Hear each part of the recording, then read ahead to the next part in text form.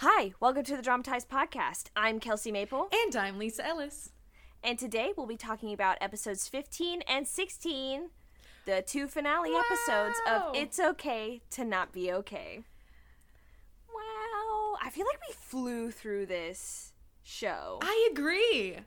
Around episodes 8, 9, 10, I was like, okay, this show is taking forever. But this last couple episodes just flew by. Yeah, I don't know if it's outside forces or what, but I just looked up and we're at the finale episodes. And particularly, the whole time I was watching episode 15, I was like, how is there another episode after this? But then that's what I was thinking. An hour and 20-minute long episode. I know. So clearly they had some stuff to wrap up. Yeah. Yeah, they did. And then they also added bloopers, which I personally loved. Those were very funny. Anyway, we will get to that. Oh, we will. Do we want to do some business real quick? I forgot to do the superlatives. I knew I was forgetting something. Yes, I almost texted you.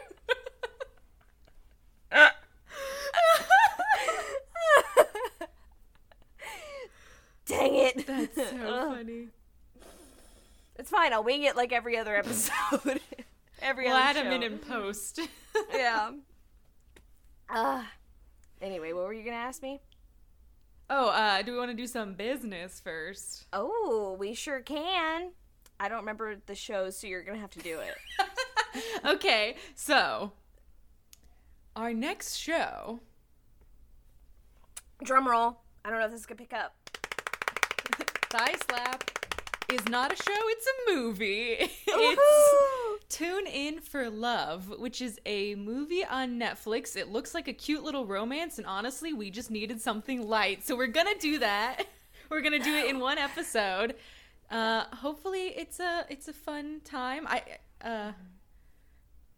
Yeah, I don't know anything about super it, tragic. It has our gal Kim Goten, so because we just need to watch everything she's in apparently. So Yes.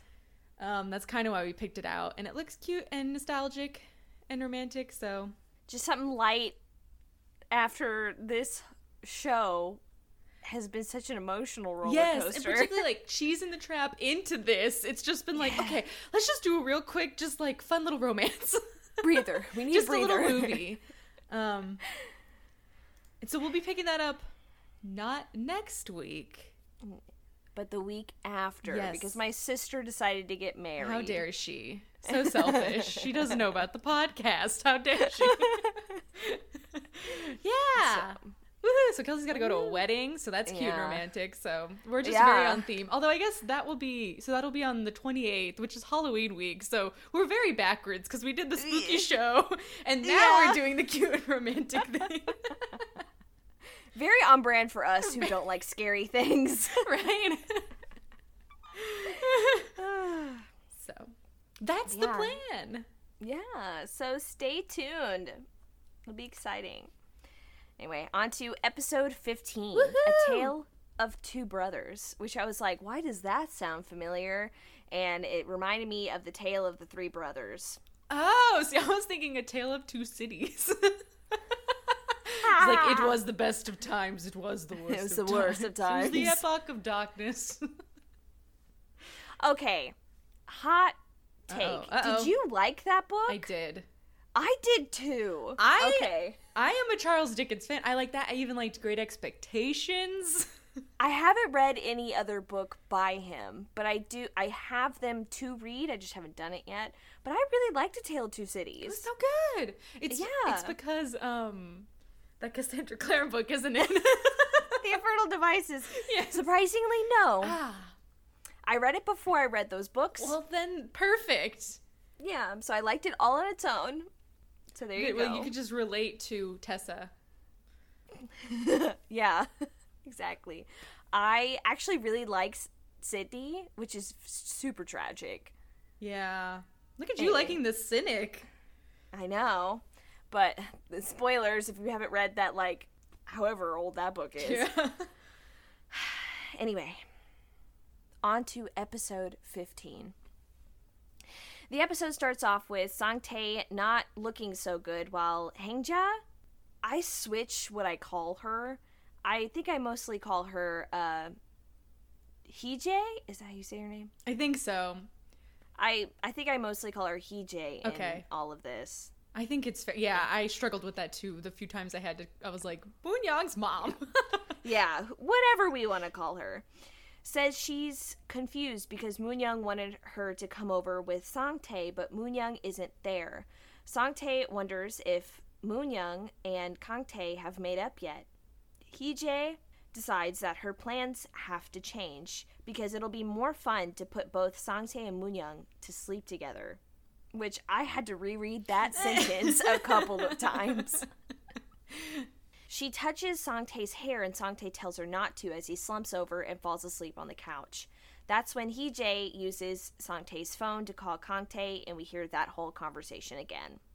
And then we see Kang-tae walk into the mansion and see Heejay and Sang-tae in the library where Sang-tae is passed out and Heejay is staring at their family portrait. Sang-tae doesn't wake and Heejay laughs again and I still hate it. She wonders why Kang-tae looks at her like he wants to rip her to pieces. She likes that, which I hated that statement. Right? Please stop. That is your daughter's lover. Yeah.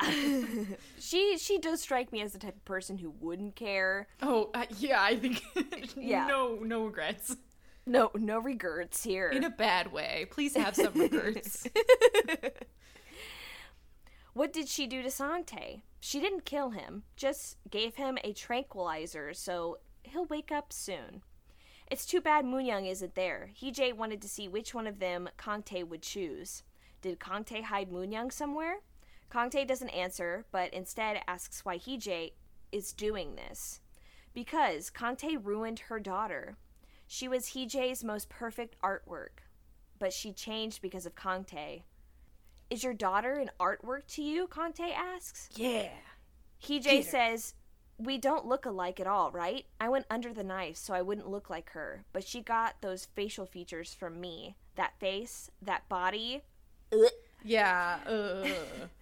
Her hair and even her soul. I molded her. I created her. She's my work of art. Kang-tae says Moon-young doesn't belong to you. She's a human being. Heejay's angry because Moon-young won't listen to her because of Kang-tae. All failures must be discarded. She doesn't want to do that because all the hard work she's done. She'll give him a chance instead. He should take his brother and run far away. Kang-tae, of course, says no. Heejay knew he would say that. She has another option for him. Kill Heejay. He'll get his revenge, and when Moon-young sees what he's done, she'll get back to her old self. Then Moon-young and Kang-tae will never be together. Kang-tae says, so this was the ending you wanted. Correct. A happy ending for everyone. Interesting plan. Yeah, which honestly I think would have worked. Yeah. I mean, But kind spoiler, of. that's not what happens. Yeah. I mean, it's kind of messed up from the beginning. Oh, yeah. Kang-tae tells her that the messed up ending she's dreaming of will never come because he will never give up on Moon-young. Heejay comes back with, even though your mother died because of Moon-young? So messed up. Right? Heejay met his mother in the library the first time. We get a memory of Heejay working on her book in the library when Kang-tae's mother walks in and tries to introduce herself, but Heejay doesn't acknowledge her and just tells her to go do her job. Later, Heejay goes and stands out on her balcony, looking down at the side yard thing. Moon-young and Kang-tae's mother are there. She asks Moon-young what she's doing. She sees that Moon-young is sitting watching a bird basically die. A bird with a broken wing can't fly away. Moon-young should kill it, right? Kang-tae's mother isn't sure what to say. Later, she tells Heejay what happened, and Heejay is proud of Moon-young. Kang-tae's mom then starts to talk about a hospital that Sang-tae goes to, but Heejay interrupts her, thanking her for her hard work. And Kang-tae's mother takes that as her time to leave. That's when Heejay decides to kill Kang-tae's mother. Yeah, that was not what I was expecting. Yeah.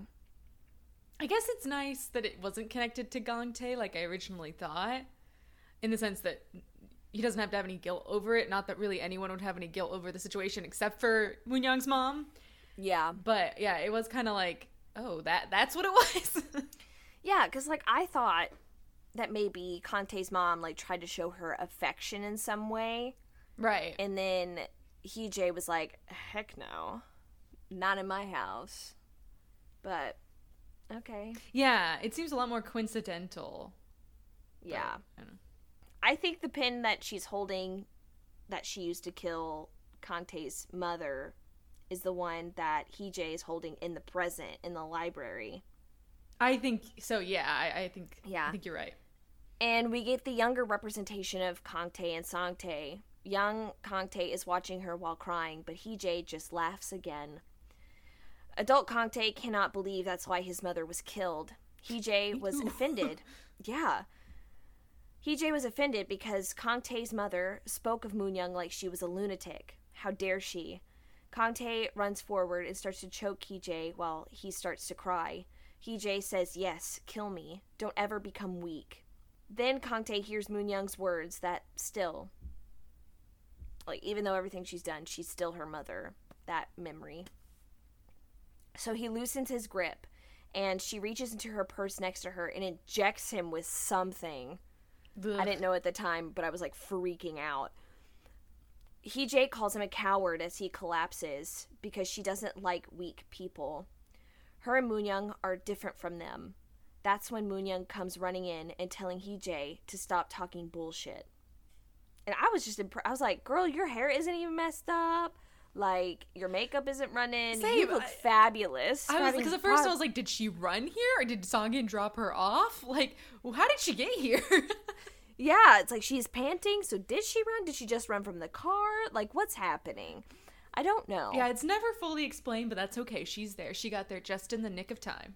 Yes. She didn't need no prince to save her.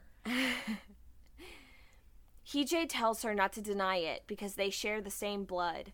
Moonyoung says, no, I'm not a monster like you. Moonyoung picks up the pen to stab her mother, but ends up stabbing Kangtae's hand because he's able to stand up and stop her. He's truly Jesus now. He's come for your title, yeah, Lisa. From one Jesus figure to another. Welcome. Oh my gosh. But yeah, it is funny. Like, I like that a lot of dramas have that kind of, that circular moment, that call back to the beginning, and this drama's is getting stabbed in the hand. Is it the same hand? Or is it a different hand? The opposite. I was trying to remember as well. I couldn't remember. I can't remember either. I think maybe it's the opposite. I think you're right. I hope so. I mean, the other hand's been through too much already. Right? Anyway. And as my comment to him stopping Moonyoung, I said, boo. Boo! Kangtae thinks even if the butterfly shows up, do not kill it. You shouldn't. Then he says to Moonyoung, you promised that you wouldn't do this. And then he collapses into Moonyoung's arms.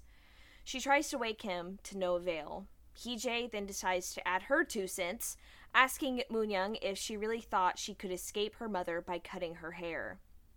Which, that's a good point, but I don't know. I'm not gonna add, what is that? Salt to the wound. Yes. I don't know why I was thinking I'm not gonna add fire to that wound. Oh gosh, I mean that would also be awful.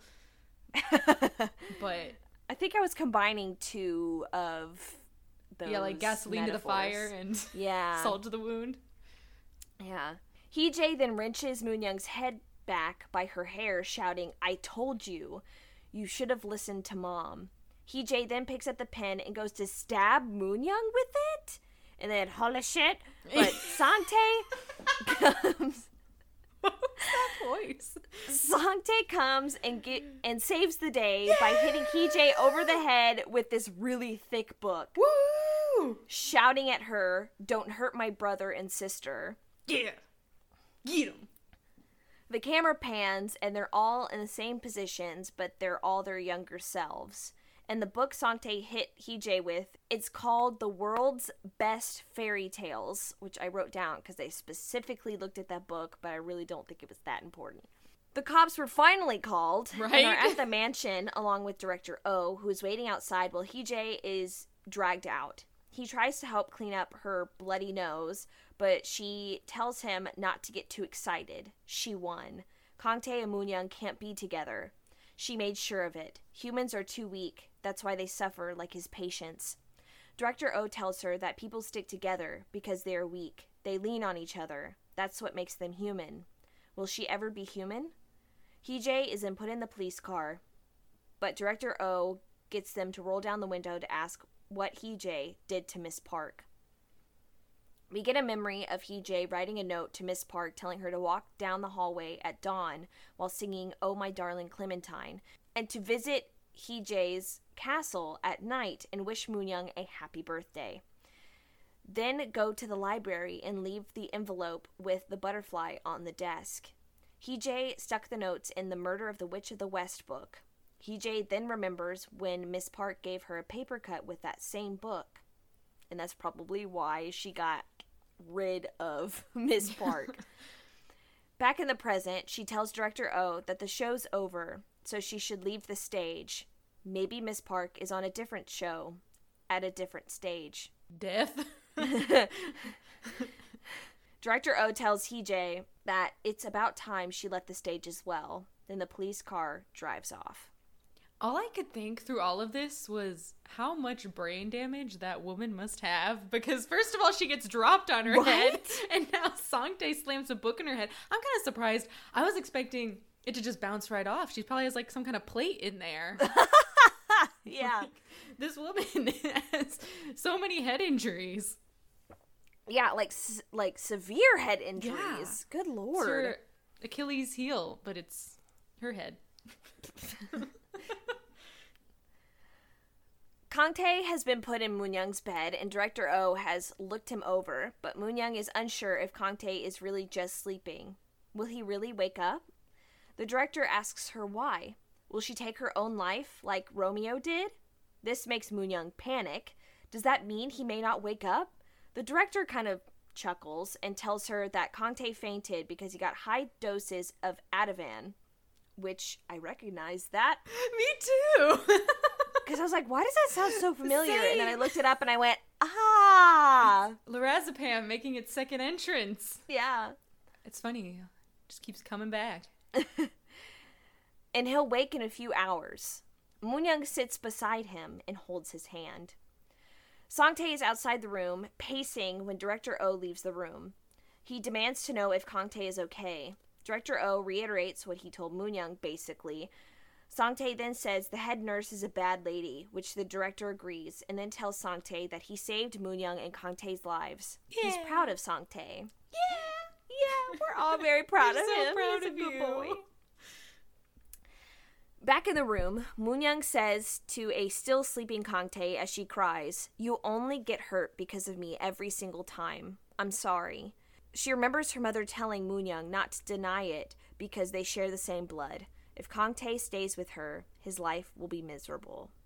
Then we see Songin at the police station trying to call someone who isn't answering. It turns out that Songin is there for questioning. Songin apologizes to the officer because someone he knows is in an urgent situation at the moment. The officer takes Songin's phone and tells him he can't afford to worry about anyone else. He crossed the center line and made an illegal U-turn. Oh, Songin. When he was told to stop, he kept going and almost hit a deer, which... These deer. Or this one deer. Maybe, you're right. Just could be the same has a deer. death wish and likes to interrupt romantic moments. Hobbies include...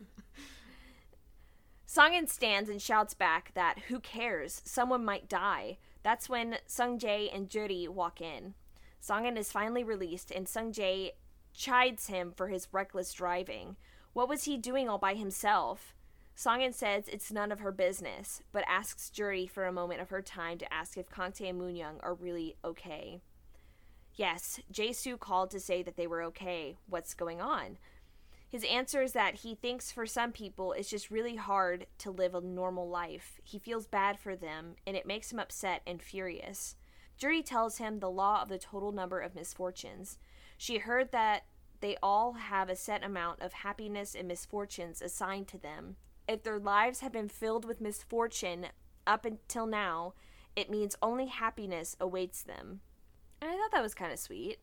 I mean, not the worst thing you could say to somebody about two people having completely miserable and weird lives. Yeah. It was the opposite, though, being like, man, I'm kind of happy. Now I'm scared. I was just very confused about in what scenario, why was Sung-in running around? Like, was he chasing Moon-young down, but was she on foot? Why was he pulling a U-turn? I'm very confused about what happened with them. Yeah, I don't know. Yeah, I have no answers. I'm equally as confused. Back at the mansion, Song-tae is telling Jae-soo what happened again. Jae-soo has heard it 8 times, so he's memorized it. So cute. Song-tae asks Jae-soo if he's proud of him. Jae-soo says yes, of course. You rock. You're the best. Then Jae-soo wonders if Kang-tae's sleeping beauty. When will Kang-tae wake up? Song-tae says, a kiss. Only a prince's kiss can wake Sleeping Beauty. Jae-soo's like, I'm on it. Let me go. I got you. Right? And I kept thinking it was very interesting that they kept using male characters to explain Moon-young and then, like, female characters to explain Kang-tae. Because Director Oh was like, Moon-young, are you like Romeo? Right. Kang-tae is Juliet, and now it's like, Kang-tae is Sleepy Beauty. Yeah, basically they're like, men shouldn't sleep. It's weakness if you do. It's very feminine to go to sleep. My guys, is it gay to sleep? Is it gay if you sleep? Yeah, it is. Always be watching. That is when I will take you unguarded. Oh my goodness. Then we see Kang-tae finally wakes, and he's alone in the room. But there's a soft crying? There's this noise. I couldn't tell what it was. Every time you're going to say crunch. It's like, what? I don't remember that. No, just Moon-young eating cereal in the corner. Well, sorry, did I wake you? It was pretty gay that you were asleep. Oh my gosh. And there's a soft noise, crying or something. And he rushes to stand, but he immediately just falls down. That made me laugh. Like, it was supposed to be this, like, tender moment, but it was so funny. I laughed so hard because I wasn't too. expecting it. So it makes me want to know. Yeah, it makes me, like, wonder, like, was that a blooper or, like, was that on purpose? Yes. Because also seeing from the bloopers, I'm like, man, Kang-tae is such a little joker. I love it. He is. One of my favorite parts from the bloopers is when the actor... Yes! Is when the actress for Moon-young, like, has to cough, and so she's coughing. And Kang-tae, it, like, just starts doing, like, the robot to her coughs. It's so good. Yes. I also, like, the other one that cracked me up was Moon-young not being able to say rule and Song-tae losing it every time. It was so funny, like, and interesting seeing, like, Song-tae's actor, I never remember any of their names, like, break character. Yes. It was like that. It was fascinating to me. Just like, wow. Yes, it made me go watch some more of the behind the scenes and, like, highly recommend because they are so different from their characters and it's very funny. I'm gonna have to do that. Kang-tae opens the bedroom door to find Song-tae sleeping. He closes the door and turns as Moon-young walks up to him asking if he slept well. Yes, but he thinks he slept for too long. He had a really long dream, and it was a terrible nightmare. Sorry, another song popped into my head. I was like, but I don't know enough. Nightmare! Yep. I'm glad we're on the same wavelength. Moonyoung takes Kangtae's injured hand and he only flinches a little, saying that it wasn't a dream, then tells him to come downstairs because they need to talk. In the library, Moonyoung sits and asks if he understands. It actually happened in that very room just a few hours ago. It's all over now. The room where it happened. The room where it happened. They're alive, and her mother, ... that woman has been arrested. And the truth will be revealed soon. Kangtae walks to her, but she tells him to please leave. Leave this place. Like he said, she's not an empty can. She has feelings too. So she will never forget the terrible things Kangtae and Songtae had to experience there because of her. They'll stay with her forever, and Kangtae will probably suffer emotionally every time he sees her. Kangtae says, "We won't forget any of it. We'll overcome it. You said that's the only way we can become real adults whose souls can grow. Let's just think of it as a nightmare. I can do it." Moonyoung tells him to stop pretending like it didn't hurt. Stop pretending like he's okay. He's going to do it in front of her, not just Songtae. And seeing that masked face will make her walk on eggshells around him. It'll suffocate her. She'll be tormented. Moonyoung doesn't want to live like that. That's why she's asking him to leave, to move out the next day with Songtae. She gets up to leave, but Kangtae stops her. Does she really mean that? Yes. She just wants to live alone like she used to. And Kangtae finally lets her go. Moonyoung goes to her room and sits on her bed, telling herself that she did well. Oh. I know, and he was like, "Do you really want that?" And I was like, "Why are you asking that? Of course she doesn't, you fool." I know, because it was an interesting contrast between all the other times she's told him to leave. Because all the other times she's been hysterical. But this time she was very calm. So I think that's why Kangtae was like, okay, this time I accept what you're saying. Because all the other times he was like, no, it sounded like you actually wanted me to stay. Yeah. And I think, going off that, I think all the other times it was her saying those things because it was hard for her to face them staying and hard for her to come out of that shell. Well, this is like, I think the first time she's truly unselfishly thinking of them. Doing anything really. Because I think she genuinely this time, like she wants them to stay, but she knows it would hurt them to do that. And I think that's the only people she's really thinking of in those moments. So it made me proud of her that I think it's her first truly unselfish action. Moonyoung, you did well. She did do well. And anytime anyone says that, it just, ugh. Oh, I know. Ugh. The next day, the gang at Juri's mom's house are all eating, and Juri's mom asks why Jae-soo and Song-in look so tired. Jae-soo says something came up last night, while Song-in says he had to think about things. Sung-jae asks if Moonyoung and Kangtae got into a fight or something, because Song-in ended up in the police station that night, and Jae-soo closed his restaurant early and ran to Moonyoung's studio. Doesn't that mean something crazy happened there? Song-in laughs and says they did get into a heated argument, but then Jae-soo jumps in saying that they reconciled quickly. Juri's mom then comes to the conclusion that Moonyoung and Kangtae are meant for each other. I didn't get that. I didn't get why they were hiding it. I was kind of just confused with this whole scene. Me too. I don't know.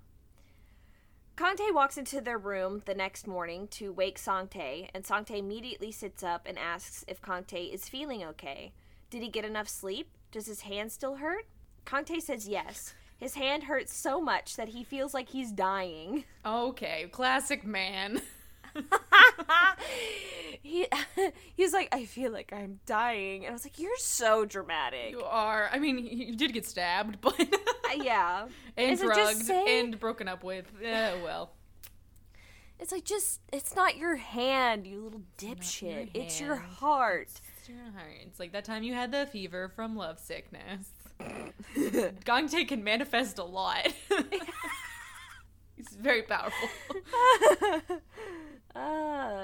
Yeah, he is. He just has to put his mind to things, you know? Songtae says that he needs to go to the hospital then. But Kang Tae just pulls him into a hug and says thank you for saving all of us. Sang Tae wants to know why Hee Jae did such a bad thing when she used to be so nice. Kang Tae tells him that that woman was a terrible person who just acted nice. She said that she really hated the ideas of others being happy. Sang Tae then mentions the murder of the Witch of the West. There's a story like that in the book where the female serial killer killed people who were happy.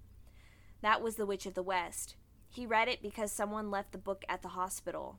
Not the whole book, just up to page 63. It's really boring. Get her. Oh, man. Hit her where it hurts, Sang Tae. Kang Tae says yes.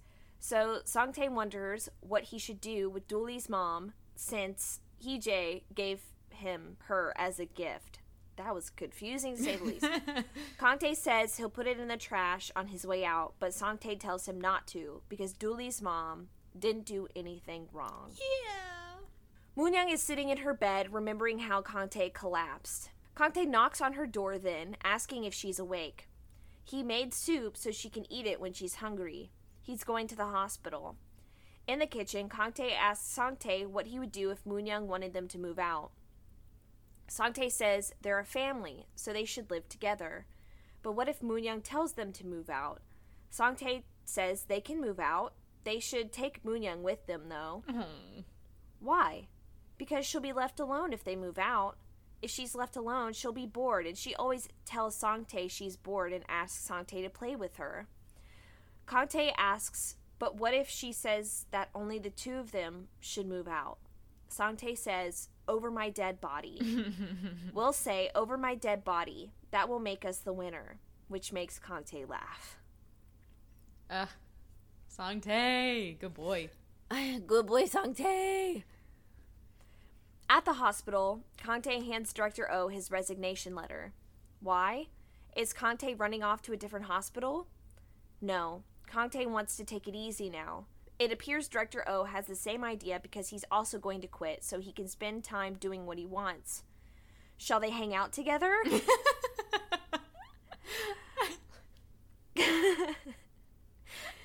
Kang Tae just immediately being like, no.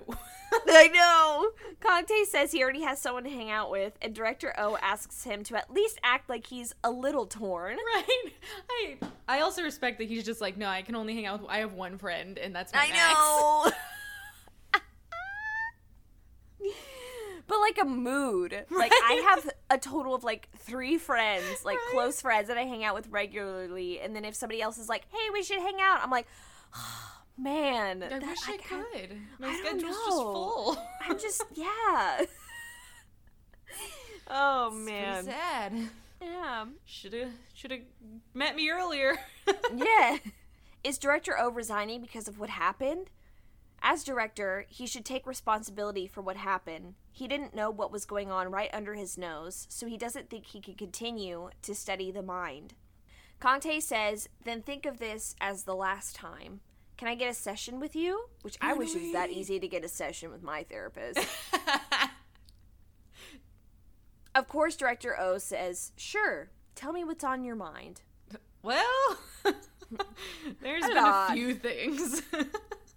Back at the mansion, Sang Tae is at the dining table when Moon-young finally comes down to the kitchen. He leaps up, telling her she should eat something. He then asks if her head is okay because he saw the evil woman grab her hair. Did she lose a lot of hair? Moon-young shakes her head no. Then Sang Tae tells her that the evil woman tried to hurt Moon-young because she didn't want Moon-young to be happy. Then he says, right, I need to show you my homework. I practiced drawing facial expressions. Do you want to see? Before he can show her, Moon-young tells him he doesn't need to do the homework. They won't publish the book. Why? Because Moon-young doesn't want to. And when Kang Tae returns from the hospital, she wants them to move out. She's terminating their contract. Sang Tae tells her that if she terminates the contract, then the penalty goes up 3-fold. She'll pay him however much he wants. They need to move out by the end of the day. As she leaves the kitchen, Sang Tae says, over my dead body. I don't care what you say. Over my dead body. I'm not moving out. Over my dead body. Get her. Back in Director O's office, Kangtae is having his session, and he says that he doesn't know if he can handle it. Hee-jae, the things she said to him, her face, and the things that she did. Whenever he thinks about those things, his mom, who was unjustly killed, and his brother, who saw that while hiding, he just can't get it out of his head, and he can't breathe. Despite that, he lied to Moon-young when he said that he could overcome it all, but Moon-young won't buy it.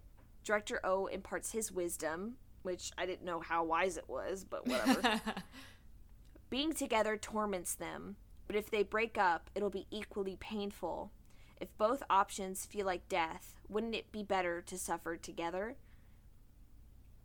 The director bets that Kangtae wanted to kill Hee-jae when he was alone with her. Yes, so why didn't Kangtae kill her? Because he thought of Moon-young. So that one that torments him can also be the one that saves him. Kangtae was about to explode, but Moon-young prevented him from blowing up. So she was his safety pin. Hey, nice.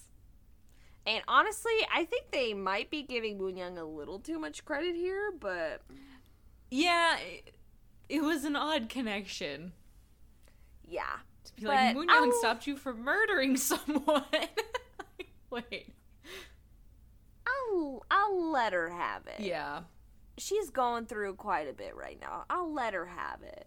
Back at the mansion, Moon-young is covering furniture with sheets when Sungin and Sungjae walk in asking what's going on. Moon-young already told Sungin she's not going to write anymore. Sungin says fine, he understands. It's about time she got tired of writing fairy tales. Why don't they just switch to a different genre? Sungjae agrees to finding a genre that better fits Moon-young's personality, but Moon-young says she will retire. She doesn't want to write anymore. She's going to spend her time doing what she wants. Kangtae.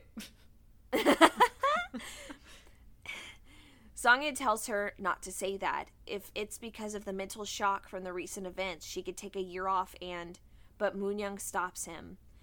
There are no more stories she wants to write. That's why. And she's going to sell the house, so he should stop hovering around her. He should go back to Seoul with Sungjae. He's free now. Sungin says no. No way. I can't even imagine Song publishers without Ko Moon-young. I don't even know if I pronounced that right, but that's okay. You got it. And without you, none of my visions will come true, so that freedom is completely useless. Then he begs her to change her mind just this once. He'll be good to her. Moon-young tells him to stop whining. She's going to go take a nap because she didn't sleep much, so he should get lost. Sungjae says that she guesses that Moon-young has really made up her mind this time. Why don't they find a different writer? Sungin stops her because does she really think he's being like this to sell books and make money? Yes. Writing fairy tales is the only way Moon-young can communicate with the world. It's the only way she can talk and breathe. If she doesn't want to do that anymore, it means she's just going to die. Okay, but you bring up a good point, because I feel like they keep giving really mixed messaging on Songin. Because sometimes they'll be like, oh no, he actually has these really nice motivations, and he's really caring secretly. But then the way it wraps up is like, no, he is just kind of like a selfish comedic character. A truly morally gray character. Yeah, but even that's giving him too much credit, honestly. Yeah. But I still really like him. I like him. I guess it's like I blame the show more than I blame him, if that makes any sense, because I feel like they kind of just have him fill whatever role he needs to in the moment. Yeah. So I'm like, I'm more inclined to believe that he is more caring than he comes across. Yeah. Even though that's kind of not the last impression we get of him. Yeah. Moon-young stops on the stairs because she hears what he says, but she continues without saying anything. Back at the hospital, Kangtae's session is over, and Kangtae says he'll come by from time to time because Director O asked him to hang out. In return, can he plant a tree in the hospital garden? What kind of tree? And then they debate trees, and it makes me feel like I'm watching Dear Evan Hansen all over again. Nice. Moon-young is trying to sleep, but she's having nightmares about her mother. Kangtae sits next to her and puts Mangtae in her hand. She wakes, and shit's awkward. Kangtae simply says that it seemed like she was having a nightmare. Moonyoung tells him to pack up and leave. She wants him to leave today. She just needs Mangtae. She doesn't need Kangtae anymore. Oh, right. He already told her that, and he doesn't want anyone to rely on him, so that's good. Now he should hurry up and leave. Kangtae asks if she's really going to live alone. Moonyoung has been living alone all her life. People like her aren't able to live among others. It's better to be secluded. Why? Because that's how she was born. Kangtae... Yeah, about Kangtae. But also, Moonyoung's dramatic ass. I was born to live alone. I was born in the shadows. They did not make me. Okay, Bane, calm down. Maybe this is what Jodie's mom meant about Moonyoung and Kangtae being meant for each other. They're both way too dramatic. Yes, they're both dramatic as hell. Living in their freaking castle. Yeah. Kangtae leans in slightly to tell her that she can't live by herself anymore. Why not? Because now she knows how it feels to feel warm at heart and to have a full stomach. So she should just admit that she's a little kid who wants to be loved. Kangtae puts his hand on the side of her face, which Moonyoung pushes away to hide under her covers, telling him not to be ridiculous and to just move out. Kangtae asks her if she wants him to tell her a story. No. He does anyway, which she tells him to shut up, but he goes on. A long time ago, there lived two poor brothers who cared for each other very much. It was harvest season, so they both harvested rice. Sorry, it said they harvested rice. I guess, if we have they bothered to. to. They bothered to. The older brother was worried his little brother would run out of rice, so he secretly carried a sack of rice at night and left it in front of his little brother's house. The same day, the little brother also carried a sack of rice and put it in front of his older brother's house, thinking his brother might need more due to his large family. When they woke the next morning, they saw that they had the same amount of rice as before. They thought it was strange, so they did the same thing the next night, and it continued for days. Does Moonyoung know the moral of the story? And I was going to be so surprised if she did, because I was like, no? Yeah. Siblings who care a lot about each other should live together so they won't end up doing pointless work. It was cute. Yeah. Moonyoung scoffs, saying, what kind of moral is that? Sangtae came up with it. Does she not like Kangtae and Sangtae? Watch your mouth. You can definitely see she thinks that whenever he's like, Sangtae came up with it. She went, damn it. You got me. Does she not like Kangtae and Sangtae? He knows she does. So they shouldn't do anything that'll waste their time. Kangtae doesn't care where they live. He just wants them to live together. Moonyoung doesn't respond. Kangtae tries to pull the covers off of her so they could talk, but she holds them tight. Then he stands shouting that could she stop being so stubborn which makes her sit up, asking, did you just yell at me? Kangtae sheepishly says no. He thinks his voice tends to sound louder in that room. He'll leave her to rest since she's tired, and he runs out of the room. That was so funny. Kangtae goes back to his room, and Sangtae asks if Kangtae told Moonyoung. Yes, but he only made it worse. Did Kangtae follow Sangtae's instructions? Yes, Kangtae told her the story of the two brothers. Sangtae bets Kangtae made it sound boring. Sangtae, all right. I know. You hit one lady with a book and suddenly you're the king of the world. Kangtae leans back in the bed and says, whatever. Sangtae says Kangtae isn't popular because he's so boring. Okay, just roast him. Roast him. Let's be honest. Blackpink is the most popular, which is a bold statement for this show to make. Well, it's Sangtae's making the statement. True. Sangtae, that is a bold statement. I mean, I guess if I were a man of his persuasion, I would also probably think Blackpink is the most popular. Okay, that's fair. They would get my attention more than Kangtae. Sorry. Even his hair all pushed back like that in a suit? No. I'm lying. Wow. No, if I were Song Tae. Oh. Ow. Oh. Me? As me? Man, I'd just be You overwhelmed as either way. yourself? I'd be like, other Lisa, it is time.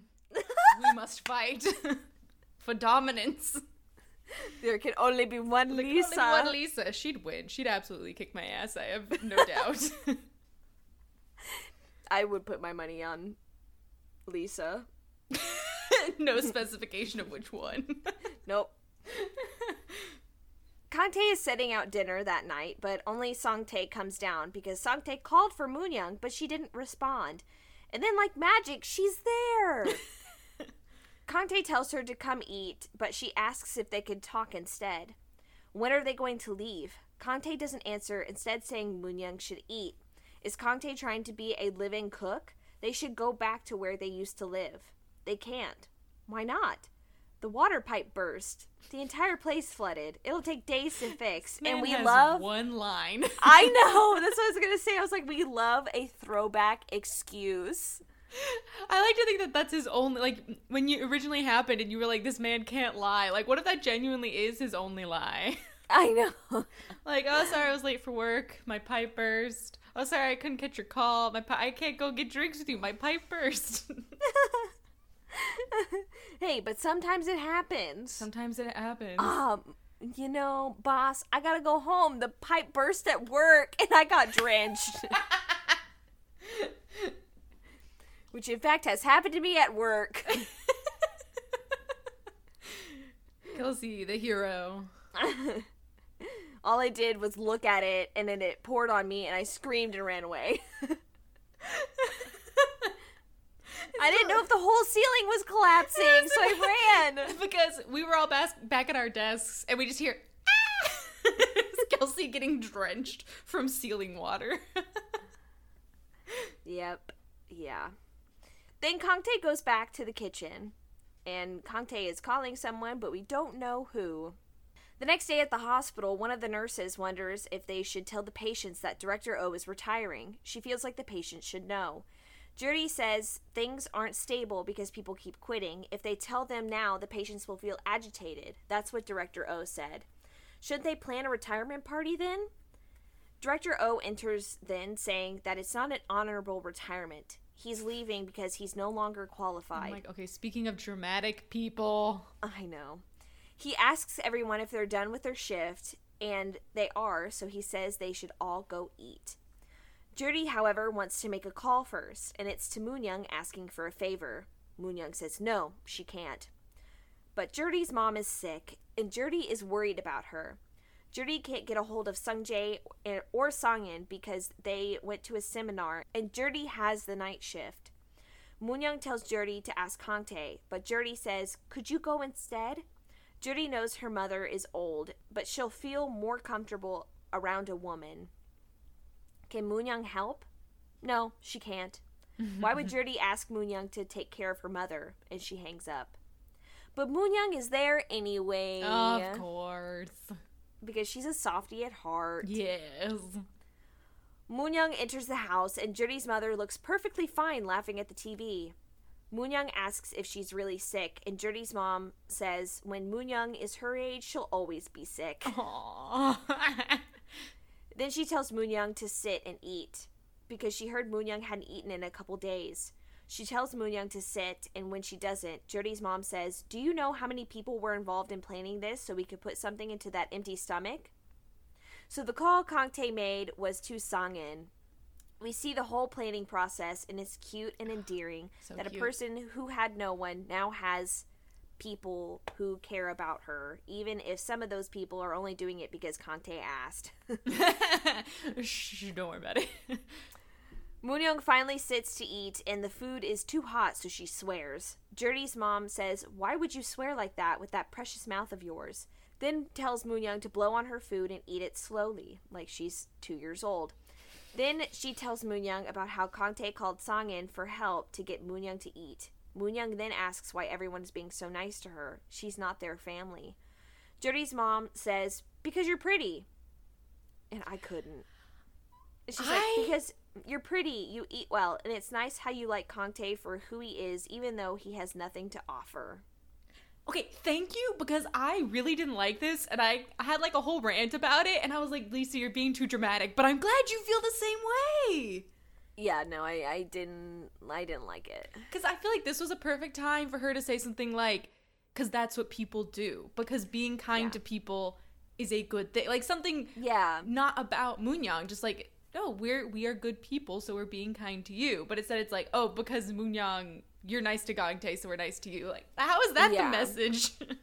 But yeah, because it's like, even like people who have been kind of terrible, like even when like you can't give anything in return, like you are like, people kiss. I get what you're getting at. Cut that all out. Cut all that out. No. Okay. But yeah, just... Yeah, it's like, they're good people. And she's like, well, whether you like it or not, you're kind of a part of this family now. You're part of this group. So even if you're kind of awful to us or you don't give anything back to us, we're still going to give to you because, like, you're our chosen family now. Like, this is us now.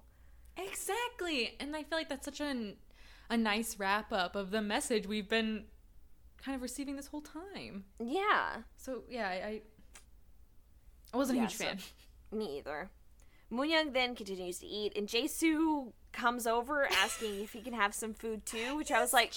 It's such a dramatic entrance. They're like, look, it's Jae-soo, and I'm like, we saw him like 10 minutes ago. I know. It's like, and? Yeah. It's very funny. At the hospital, Sangtae and Kangtae plant the tree and put their family portrait on it. Sangtae asks if it's their mother's tree. Yes, and whenever they miss her, they just need to go there. Sorry, I thought about your episode. I know. I may cry. Oh my god. I saw you like get choked up during that, like saying it. It's very funny. Oh no. I couldn't. I cried so hard. Aww. Because Sangtae's just flipping through his book and he's just sobbing and he's like, I'm so happy. I don't understand why I'm crying. I know. Oh, it was precious. Oh, I'm gonna get through it. You can do this. Woohoo. Okay. Sangtae then talks to the tree, saying that the picture is their new family photo, and tells their mom about Moonyoung. She looked prettier with long hair, but Kangtae cut it, and I appreciate a man who never lets things go. Amazing. Oh my gosh. Kangtae then speaks, saying he grew up well, didn't he?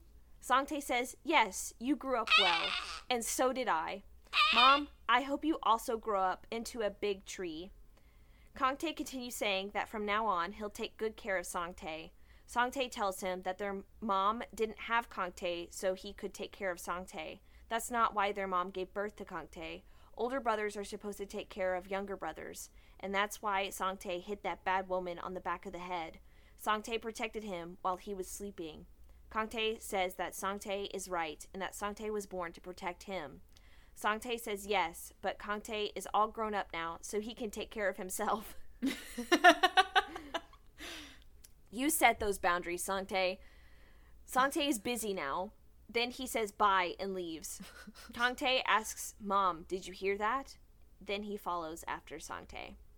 Moonyoung and Jae-soo are chatting about Kangtae. Jae-soo thinks he might be a psychopath because he's way too cold-hearted and indifferent. Moonyoung agrees. She hates when he sometimes puts on a fake expression. Jae-soo is so excited someone agrees and sees it too.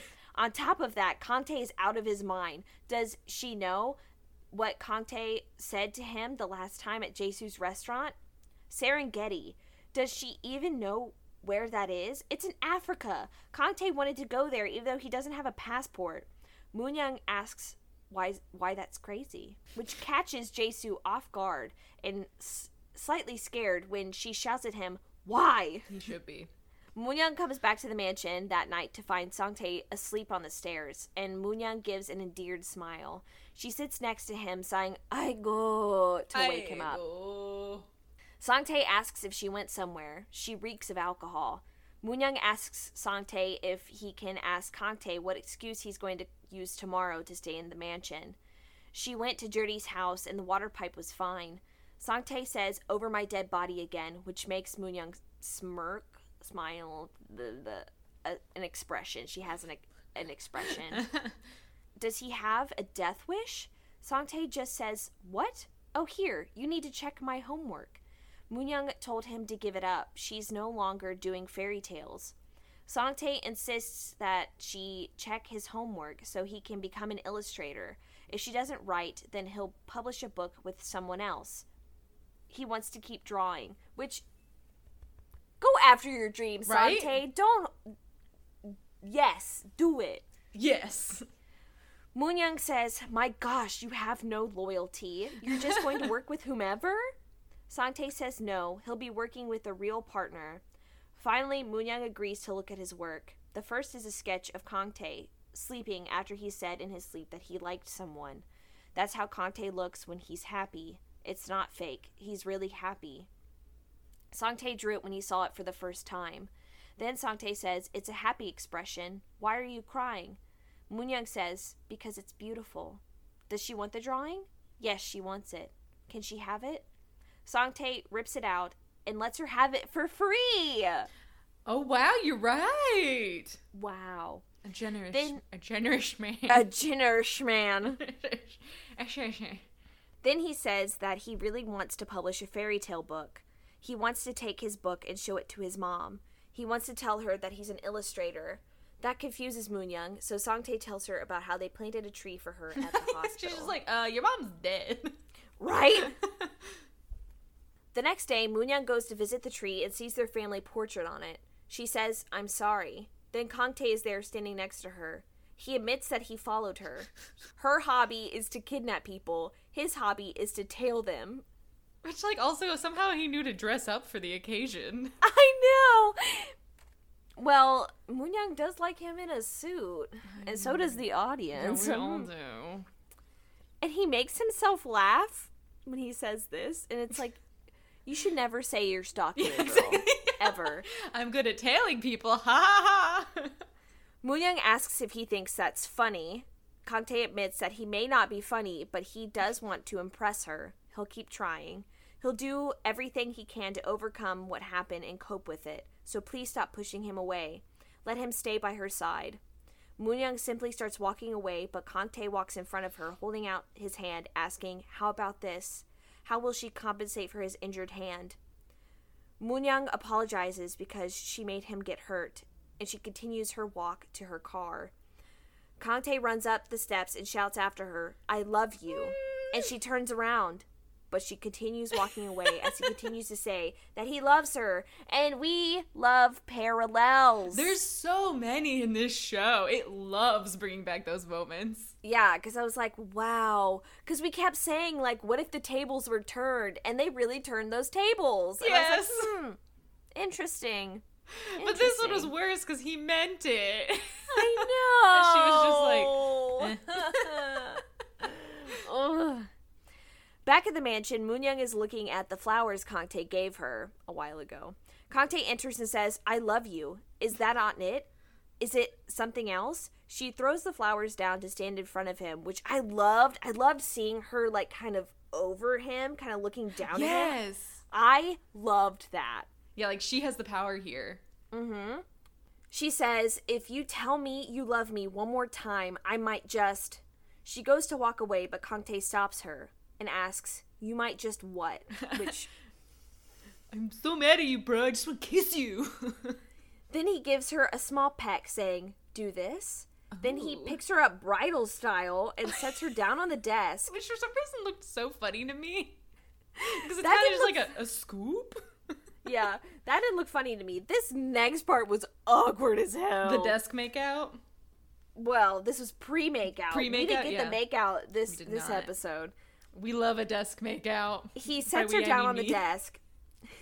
Kangtae leans in for a kiss, but Moonyoung keeps leaning away. This dramatic, sappy music plays, and I can't help but laugh because they're not kissing, and it's slightly awkward. Yeah, because it's just the continued lean. Yeah, because it's less awkward the next episode, right? Because they don't just keep leaning. Because I feel like they did it in 2 takes where they just kept leaning. Yes. Kept leaning. And the next episode, it's like there's slight leaning, and then they kiss, and it's like okay. Anyway. It's like, will they kiss? Who knows? Tune in next time. That is the end of episode 15. And spoiler alert, they do kiss in episode 16. Now well, there's no point in going on now. You've spoiled it. I'm so sorry. Because that's all that happens in episode 16. Yeah, even this episode, it was like, okay, we solved the whole mom thing in like 10 minutes. What now? I know. I mean, I guess it's still working through Moonyoung's issues, but yeah, I was just like, how is there still so much more of the show? That I had the same questions, but I liked how it wrapped everything up. I do agree. Ooh, I have so many questions for your episode. Not questions. I was gonna say, I don't have answers, but I just want to know your takes on it because. I don't know, because you said one time that you tend not to like how they just wrap everything up in bows, which I feel like this show did. They wrapped everything up in tiny little bows, but I like how they did it though. No, I guess I like resolution. I don't like things being wrapped up with bows without having a clear path as to how they got there. Ah. Like a la Game of Thrones kind of just and everybody was happy and you're like, but wait, were they? Wait, what? Yeah, how are we gonna pick a king? Yeah. We're just gonna pick Bran over here. Yeah. Spoiler alert. That's more what I mean. Of I don't like bows of just and it's over. Wait, what? But no, this one I think, yeah. Oh, I know. I really like the way this ended, but. Yeah. All right. With that. Episode 16. Episode 16, Finding the Real Face. We pick up at the desk makeout session, but the deer once again interrupts them, and this time, Kangtae yells at it. This breaks the tension, and both he and Moonyoung laugh. But then they're making come hither eyes at each other, and they really do kiss, and not gonna lie, it's pretty great. Mm-hmm. It's a very good kiss. Yeah. They do no have bad kisses in this good show. Chemistry. Mm-hmm. Sangtae is at Judy's mom's house, elated because he got Songin to sign a contract saying he would publish Sangtae's fairy tale sometime in the future. Jae-soo comes into the room and asks why Sangtae is there. Sangtae tells Jae-soo he wants to quit working for him. Poor Jae-soo is shocked and tries to bargain with Sangtae to stay. He looks frantic. Sangtae explains it's because he wants to become a full-time illustrator, but Jae-soo doesn't take this very well and has to struggle to hold back tears as he says, "I wanted to be cool when I let you go." Sangtae tells him to face it, he isn't cool. Get him, Sangtae. Jae-soo's just losing everybody. I know. Jae-soo writes. But this wasn't Jae-soo writes moment, was it? No. Okay, I had a feeling. Kelsey just randomly texted me on Friday, Jae-soo writes. So I was like, sobs. Jae-soo writes. I was like, all right. We'll see if I can guess what it is. I think there's only one possible explanation. Yeah. She's just like, you'll know when you see it. Yep. And did you? I'm pretty sure I did. The makeout sesh has ended and is now a lay your head in my lap while I stroke your hair sesh. Moonyoung asks Kangtae what he told his mom about her when he hung her photo on the tree. He says he told his mom that Moonyoung is Sangtae's best friend and the woman he loves, that the three of them are a family now and she shouldn't worry. Moonyoung worries that his mother wouldn't like her. Let's be honest, Kangtae says, you're not exactly likable. But why do you want to be likable? Just be good to me. Then Moonyoung says she's sleepy. She's sleepy. Kangtae looks startled. Honestly, I did think he would fall for it, but you know. I know. I'm like, I don't blame you, Moonyoung. Sometimes you have to be real transparent with this boy. Yep. We cut back to Sangtae bunkering down for the night at Judi's mom's house. Jae-soo asks why, and Sangtae says it's because Gangtae and Moonyoung need to make up on their own. More like make out on their own. I like how Sangtae is more in the know than Kangtae even is. I know! Jae-soo looks at him fondly and gives Sangtae a hug. When will I ever become a big brother like you? He asks. Sangtae tells him he needs a sibling. His parents need to have another baby. But Jae-soo just wishes he had Sangtae for an older brother. You can make exceptions for Moonyoung. I don't understand why you can't make exceptions for Jae-soo, but whatever. I agree. That's the one thing I'm angry at Sangtae for. Yeah, Jae-soo, they played him too much as a comedic character. I had too much fondness for him. Sorry, I thought it was superlative. Keep going. Nice. The next morning, we follow a trail of discarded clothes to Moonyoung and Gangtae cuddling in bed. Nice job, you kids. The only thing I could think of was, we don't often get to check that one off of the K-drama bingo. Rarely. And for them both to be, like, naked under the sheets. I was like, oh, okay. Yeah. She was sleepy and so was he. Gangtae makes breakfast for Moonyoung, who comes in and gives him a back hug. The sex must have been good because she is glowing. Gangtae... like, she looks on cloud 9. It's like, Gangtae, where did you learn how to do this? And how can you teach the rest of the male population? Gangtae chooses this moment to tell her that he quit his job. He tells her he wants to go to school, but Moonyoung again tells him not to. Just stay by her side like a parasite. I have a knife, Gangtae threatens, and Moonyoung retracts her statement. Gangtae asks about her plans. Moonyoung says there's nothing she wants to write about. What about the story about the 3 people in the camping car? Gangtae asks. I want to show it off since you and Sangtae worked on it, which I thought was such a cute thing to say. I know. Also, Gangtae, keep on not taking Moonyoung's shit. Yes. Ugh, love it. Yes. I like they finally reached that middle point. Mm-hmm. Because I love how he just, like, stuck up the thing and was like, I told you I had a knife. And I was like, yes, threaten her. Yes.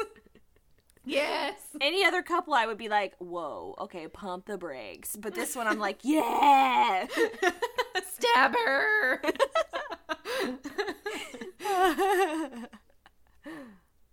Moonyoung shows him the drawing Sangtae did of the smiling Gangtae. Gangtae says, this doesn't look like me, which is just real rude to Sangtae. Okay. It's called abstract. I don't know what it would be called. Gangtae's a realist. You know, Sangtae, it's just his art style. Yeah. It's stylized, okay, Gangtae? There we go, yes, stylized. But I think he's talking about the smile, so it's fine. Moonyoung says she changed some things about the book, but she's going to publish this one. She doesn't know about the future, though. Gangtae smiles back at her. Who do you like more? Moonyoung asks. Me or Sangtae? Gangtae says, the person he likes most is myself. Like, my goodness, that was so cheesy. I loved that so much. I hated it. Oh my gosh, Gangtae. I loved it. It was great. If I were Moonyoung, I'd go back and get that knife and just be like, sorry, man. This is warranted.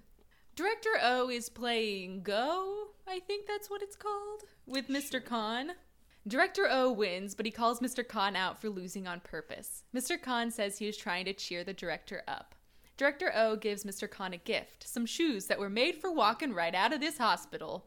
Mr. Khan is thankful. These shoes Director are made for walking. Walking. And that's just That's what they'll do. do. One of these days, these shoes are gonna walk all over right you. out of this hospital. Yeah. Also, does your shirt say saddle up for Sire? Sire. Okay. Yes.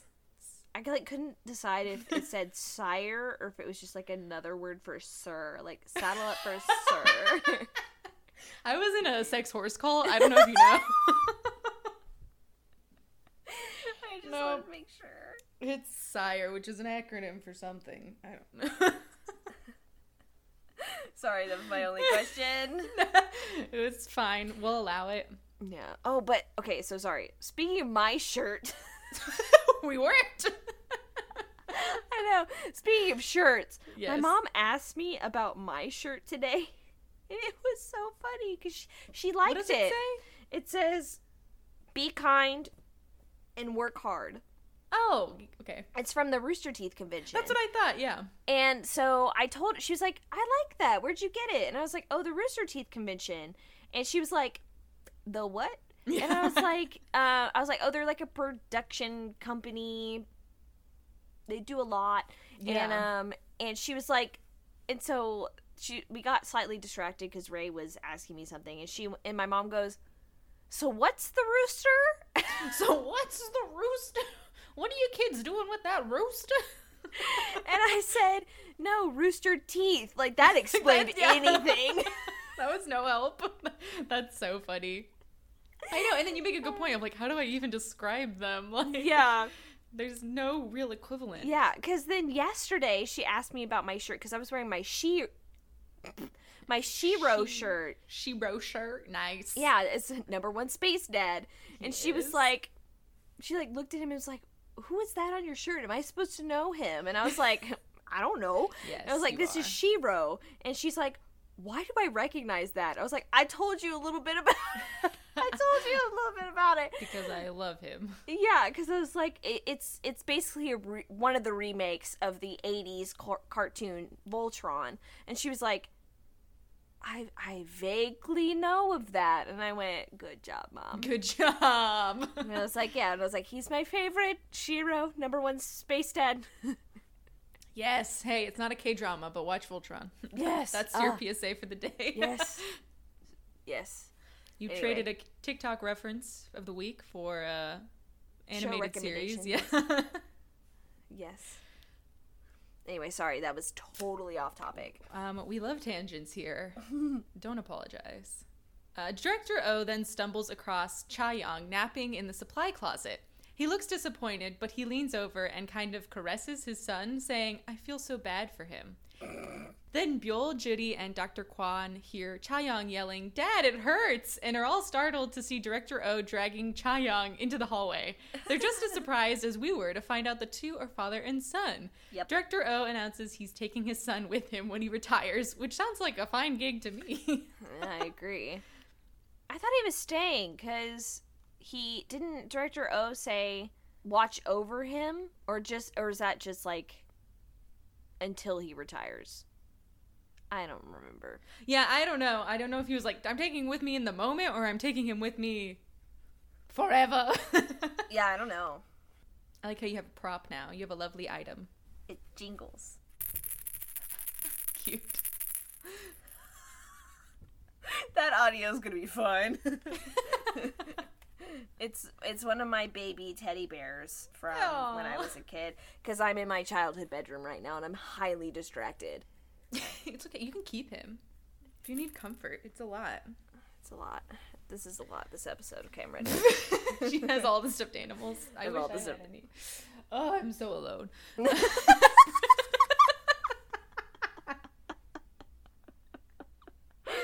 I mean, I don't have any stuffed animals nearby, but also that. Lonely. I have nobody. Speaking of horse sex cults, I started reading Red, White, and Royal Blue. And I got to the part where he's like, I hate that you're in this polo outfit. I mean, take it off. No, don't take it off. And he's just like, I'm confused. He's like, I am also confused. I was cracking up. Oh my god, I never knew. What a way to start a story, Lisa. Speaking. Well, because I was like, this is, yeah, like. I am so excited you're reading that. Oh my god. I love Yeah. it so much. I literally read it. Oh yeah, I read it in like 2 days. I mean, yeah, I started it last night. I'm already almost halfway through. It's just so fun. It's just a very so like fun, light wholesome. read. Yes. Yeah. I'm like also in love with Henry, but it's fine. What a mood. Yeah, just I'm like kind of mad at how much I like Henry, but it's fine.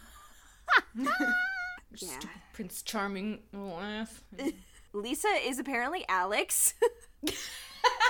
Anyway, if you haven't read Red, White, and Royal Blue, you should. At breakfast, Sangtae announces that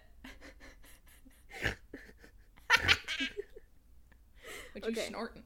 Yeah, sorry, because it was just like, we had like this whole book tangent, and we were so excited, and then it was just like, at breakfast. Just the contrast. Okay, go. I'm just thinking of, can I possibly leave in me saying, speaking of sex morsels? Probably, I will. Okay, at breakfast.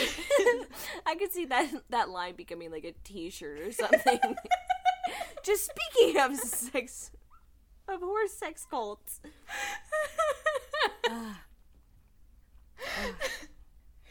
Sangtae announces he quit his job too, so they're all jobless now. Hooray! Yay, unemployment! Yay! That reminds me of when. Oh, sorry, no, I'm just not gonna keep interrupting you.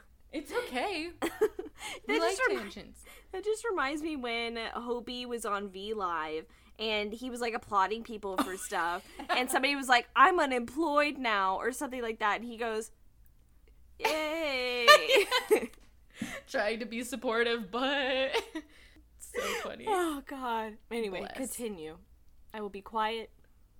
Well, no, that would be very bad if you were quiet. At least a few minutes to let you get through some of your notes. Moonyoung tries to brag about getting laid, but Gangtae cuts her off to tell Sangtae that his illustrations are going to get published. Yay! Moonyoung says it's a reward for doing his homework well, but he's not getting the camping car. The problem is that Sangtae no longer has a little brother who needs to move a lot, so they don't need the car anymore. She'll pay him instead with money. Gangtae argues, but Sangtae agrees to the money. Gangtae laughs that they really are best friends. Songin and Moonyoung are at a coffee shop, and I can't tell if Songin has a really dark beer or a really foamy coffee in a strange glass. Yeah, I couldn't tell either. It's the only thing I paid attention to the whole time. Yeah. Songin is mad about when Moonyoung announced that they'd published the last book in the Murder of the Witch of the West series. People think he's a fraud now, but Moonyoung actually hands over the manuscript. She tells him if he publishes it, it will make up for all the money he spent bribing people because of her. Then she hands over another envelope. Now choose. This is my last book. You can't publish them both. You can either publish my mother's book or my book. The choice is yours. Songin thinks it over and of course chooses Moonyoung's book. He's not going to publish a book by someone who caused her so much pain. Besides, he likes her books a lot more than her mother's. Moonyoung smiles and they leave, spilling coffee over Moonyoung's mom's manuscript as they go. Seungjae shows up then, but just watches as an employee cleans up the table. Songin is telling Judy's mom about their new book, and she's of course very excited for Sangtae. He's going to be able to work for authors even after Moonyoung retires. Judy comes in then, and her mom's demeanor changes completely. She lets out an "Aigoo" and says she's so sad about Songin moving back to Seoul. Judy asks when that's going to be, and Songin doesn't know, whenever he finds a new office. Judy looks a little panicked, and her mom notices. Seungjae comes in, and Songin asks about the manuscript for the Murder of the Witch of the West. She was supposed to grab it when he left it behind. He texted her. But he goes to look at his phone and realizes it wasn't Seungjae he texted, it was Moonyoung. Whoa. I know! Moonyoung reads the text and curses him. She gets out of the car, and we see she's at a detention center. She's there to see her mom, who I'm going to call her Haengja. It's really just this one scene. Yeah. The conversation basically goes how you'd expect, with Haengja trying to convince Moonyoung she loved her and just tried to turn her into a strong woman. But Moonyoung needs to leave her new family behind to do that. Moonyoung doesn't fall for it at all, telling her mom she feels sorry for her. You only have an appetite and know nothing about warmth. Unlike you, I've learned how warm and nice it feels. Basically, it's some much-needed closure for Moonyoung as she promises to erase her mother from her memory, which is an interesting contrast to remember and overcome it that we've heard so often. Yeah, that's true. Yeah. But I guess I feel like it gets balanced out by the things Sangtae says. Yeah. Yeah. Haengja yells at Moonyoung that she can never erase her mother, but Moonyoung just tells her butterfly. You once told me that the word psyche for butterfly meant psycho, but I've learned now that it means healing, and she leaves. Sangtae is back to painting at the hospital, covering up the butterfly. He makes it clear he's not erasing it, just painting over it with something better. Moonyoung thinks back to the conversation with her mother about the butterfly and agrees with Sangtae. Some things you can't erase, you just need to cover them up with something better. Which, yeah, I feel like it's kind of that compromise between, like, remember and revel in it and, like, feel sad or, like, forget it entirely. Yeah. It's, like, accept it, make something better of it. Yeah. Also, like, after that whole scene happened, I just want to be like, Moonyoung, again, you did well. Yes. Yes. Gangtae visits Jae-soo at his restaurant, and he always comes in here looking so guilty, and frankly is justified. Yeah. He tells Jae-soo he's leaving to go study, and Jae-soo offers to go with him. They can get a better education together. Gangtae asks if that's what he really wants. Jae-soo admits, not really. Gangtae tells Jae-soo to stop following him. Do what you want to do and go where you want to go. Jae-soo is upset and wonders if he's useless. Gangtae smiles and calls Jae-soo Big Brother. Jae-soo looks up shocked. Gangtae says he's going to treat him like an older brother now. It's better to have a lot of big brothers. I was able to hold on because you were there by my side. You made me feel less lonely. Thank you, Jae-soo. And Jae-soo's crying, and I'm smiling because thank you. Finally, this boy gets the credit he deserves. Jae-soo writes. Yes. Okay, this was Jae-soo writes. Yes. I literally have goosebumps. Like, Finally, yes. He gets the recognition that he deserves, and just he gets the place in the family that he deserves. Yes. And the way that, like, the way it just immediately overwhelms him. I know. And it's like all he needed was a little thank you, but he never even got that, and he deserved it. And I'm so happy. Me too. And he also keeps asking Gangtae to call him Big Brother over and over again. It's very funny. Just like, Young, say it again. Say it again. Young, say it again. That's enough. That's enough. Yeah, no. Can you put your hands on the table? Oh no. I'm sorry. But like, accurate. Sangin and Seungjae are digging through the trash trying to find the manuscript. I don't know why I said trash like that. Seungjae calls him out for being a liar, but Sangin swears he's not going to publish the book. Just keep it on hand as an investment. Sangin starts chewing Seungjae out, and she finally yells back at him, telling him she quits. Judy goes home to find Seungjae stinking up her room. Sangin texts her asking if she's doing anything right now. She smiles, and they meet up for some drinks. He's stinky too. He admits that he fought with Seungjae, and Judy tells him to be nicer to that kid. Sangin corrects her. Seungjae is 6 years older than Judy, and just pretends to be young and dumb because that's the best thing a girl can be in this world, a beautiful little fool. Oh, God. Shout out to the 3 separate teachers who made me read The Great Gatsby. Oh my God, I only had to read it twice. And one professor tried to convince our class that it was an epic love story. And we were all so like, funny. No. It's a lot, but not that. Yeah. There are so many things, but not that. Yeah, it's like you should not be basing your love life off of this story, like probably any story, but like this story specifically, you should not be basing your love life off of it. It's like, sir, this is probably why you're still single at 45. Okay. Not that it's bad that you're single, but he's like actively looking, and it's like, sir. Yeah, if you're looking for Daisy, don't. Don't. Judy is shocked to find this out since she's been speaking informally to Seungjae this whole time. Sangin promises to teach Judy how to be a better judge of character. We cut back to Seungjae to find that she actually did find this manuscript, and that's what's been sneaking up the room as she's hid it under the bed covers. She's planning to stress Sangin out for a month and then return it to him. But also in the meanwhile, she's sleeping with literal trash, so I don't know who's the real winner here. I know. She's like gagging the entire time, and I was like... I did not like that. Who's winning here? Like, yeah. I was about to be like, Gangtae can relate, but that's mean. We like Moonyoung now. I just had to make the joke. Oh, man. Yeah, if he, like, slept with her that first time, she wanted to sleep with him, I would have agreed with you. Now Moonyoung is a changed woman. She's a prize. Gangtae comes into the library to find Sangtae and Moonyoung asleep after a long day of working on the book. He picks up a page that says Finding the Real Face, the title of the book. He smiles as he sees their names on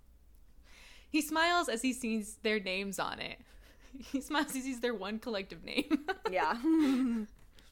Some time passes, and the next thing we see is Sangin and Seungjae coming to the cursed castle to show off the newly published books. Seungjae very cutely presents the book to Sangtae, who is over the moon about his illustrations and photo being in there. He runs off, and they all follow. Sangin admits to Seungjae that he's worried this book won't do well since it's so different from Moonyoung's usual style. If only he had secured the manuscript for the murder of the Witch of the West. Seungjae tells him not to worry. His gut feelings have always been wrong. Sangtae goes to his mom's tree to show off the book. It sounds really dumb, but it's quite cute. While Gangtae and Moonyoung watch happily, Sangtae starts to read the book but can hardly keep from crying because he's so happy. The story is that once upon a time, there lived 3 people who had their real faces stolen by the Shadow Witch. The boy wore a mask with an awkward smile. The princess was loud but all empty inside, and there was also a man who was trapped inside a box. The 3 people couldn't make expressions or show their feelings, so they always misunderstood each other and fought. Sangtae can't continue because he's crying so much, and Gangtae is crying now too. It's probably the cutest scene in the whole heckin' show. It is. Oh my god. Like, yeah, I cried. That. Yeah. Mm-hmm. If I was, like, I was teary-eyed during the Jisoo thing, but then this whole thing happened, and I was a mess. Yeah, it was such a good scene. It was so well done. It was so well done. They're having a book launch at the hospital? Yeah. Yeah. Seungjae doesn't think any press will show up because of the lie they told about the murder of the Witch of the West being released. Judy's mom and director Oh are looking at Sangtae's mural. It's lovely and has a beautiful butterfly at the center. Judy's mom tells director Oh she thought he was a quack, but he must be a competent doctor after all. Director Oh says it was all Sangtae, and by the way, she looks nice today. He asks if he can stop by her house from time to time, yells about it to the whole room, and then laughs when Judy's mom tries to beat him up. I ship it so much. Right. They're interrupted by a voice, and they look over to see Miss Kong is back, aka the lady who thought Moonyoung was her daughter. She seems to be doing great now. Yes. All the patients are going to the book launch party, but Jongtae stays behind to look for someone. It's, of course, Autumn, and she comes running up at the last moment, and they have a cute moment and are so happy to see each other. She looks so pretty, too. She looked gorgeous. It's that American air. All the corona. Shouldn't joke. Smile so you don't cry. Yeah. Exactly. You are crying. I'm laughing instead of crying. Well, no, I spit on myself. Spit on yourself so you don't cry. Cha Young also shows up, but brings a guitar and looks less Hinbo and more Chad. Ew. I didn't like it. Yeah, no. Chad Young. I can't. No. Jisoo is also there in a suit looking fresh. He and Seungjae have a real moment, and I'm not mad about it. I'm not either. Okay, we see you, because, like, I did the same thing, though, because he walked down and I went, okay. I just want everyone to be happy. Same. Judy and Byul hear someone muttering to themselves, and it's Guido! I was so excited to see him! Me too! I missed him! Me too! I don't know why I was so excited, but I was. I'm glad you felt it. I was so happy to see him. He was only in, like, 2 episodes, but, like, he was, like, one of my favorite characters. Yes! He's just so lovable. He is. Byul agrees, because she is also super blown away now. But I guess he's more attracted to her fully dressed, because she's like, ooh, look at you. And I was like, you have already seen him. Yeah. I don't know why you're having this sudden revelation. Yeah. He does clean up very nicely, though. He does. He's and now he's like, yeah. Oh, yeah, sorry, he's studying to work for the government, which is so cute. And she's like, wow, he's going to have a job. He's gonna be employed. The bar is low, ladies. I mean, she's already seen him naked, so she's like, I already know that. Not like, and now he's gonna have a job. Yeah, you know who doesn't have a job? Gangtae. So. Yeah, he has nothing to offer, apparently, according to Judy's mom. Yeah, get him. But also Guido asks, where's my handsome Gangtae? Which, of course, just immediately set my brain in a certain direction. But we won't go there.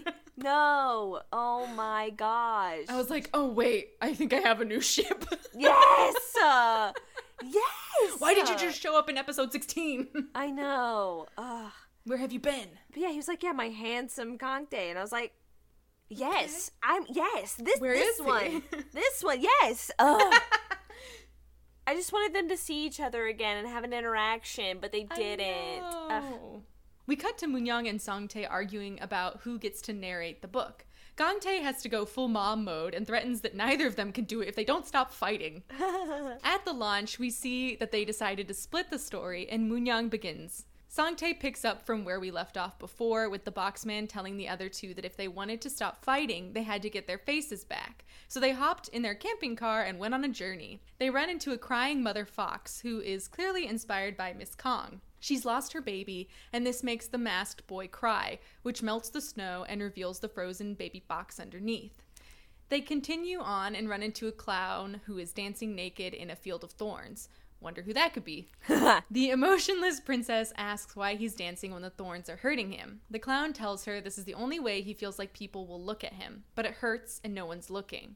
The princess walks into the field of thorns and starts dancing with him. I'm an empty can, so it won't hurt, even if I get pricked by the thorns. And a bunch of people came by to watch their dance. Then Moonyoung and Songtae start legit fighting over who reads next, and we cut away. Yeah. Gangtae catches Judy's mom alone and gives her a copy of the book. Songtae set it aside, saying that she, of all people, shouldn't have to buy the book. Judy's mom looks at it so fondly and opens it to find a very cute note from Songtae to his fake real mom that makes her tear up. Gangtae asks if he can hug her. Judy's mom says he doesn't have to ask, and they hug while Gangtae thanks her. I keep saying this, but it was so sweet. It was so sweet. Do we pan back to the book reading at all? No, I kind of just threw it away. It was one of my favorite scenes. Because, I don't know, I just loved how they were still so chaotic. Like, I like that the show kept their relationship like that. Yes, because it's like they're not going to change, like, overnight. And I just loved how they still argued and they were still so chaotic, and how Gangtae like tried to fix everything, but he just ended up falling over and making it almost so much worse. He just falls now. Yeah, no, I do. And I think this was kind of what we're saying from the beginning, is like there's a way for Moonyoung to be kind of loud and angry and aggressive and still have it be endearing. And we finally got there. Like it wasn't that way at the beginning, but now it is. Yeah, I totally agree. Oh, so that was good. But yeah, Dirty's mom, it was deserved. I'm really glad Songtae finally got to a place where he was like, you're not my real mom, but I like you just as much as my real mom. Yeah, fake real mom. Yeah. Now it's Songin's turn. He's sitting on the steps outside the hospital, all sad because of the mess that just went down. Judy sits next to him and pats his shoulder, saying, it's okay, no one will know about what happened, but she's wrong. Songin hands over his phone to show that Seungjae was live streaming the whole mess. Judy comforts him by saying this could be an advantage in terms of marketing. Songin tells her she's a bad liar. Then Judy says it's okay if he falls because he's a strong person who will get back up. She's sad because she won't see him often now that he's moving back to Seoul. Songin tells her that he's not moving to Seoul. He got an office space here in Songjin City. Rent is expensive in Seoul. Why would he live there? Also, Judy's here, he tells her. Judy smiles and looks away, while Songin very tentatively puts his hand out to put his pinky over hers. Judy doesn't move, and I guess that's all we're gonna get. But it was worth it. It was worth it. Like, out of all the, like, all this build up to just, we're gonna just hold pinkies here. Pinkies. And surprisingly enough, I wasn't that mad at it. I agree. You know, all pinky promises have to be sealed with a smooch. We established that. Right. You're right. Songtae and Moonyoung have made up, and our family of 3 is leaving the hospital. Director Oh stops them. He has something for them. It's a camping van! Yay. It's his payment to Songtae for the mural. Everyone is super excited and super grateful. Gangtae says it's too much, but Director Oh insists. It's to make up for what happened with Haengja. Just keep your word and hang out with me from time to time, he tells Gangtae. What was that? Sorry!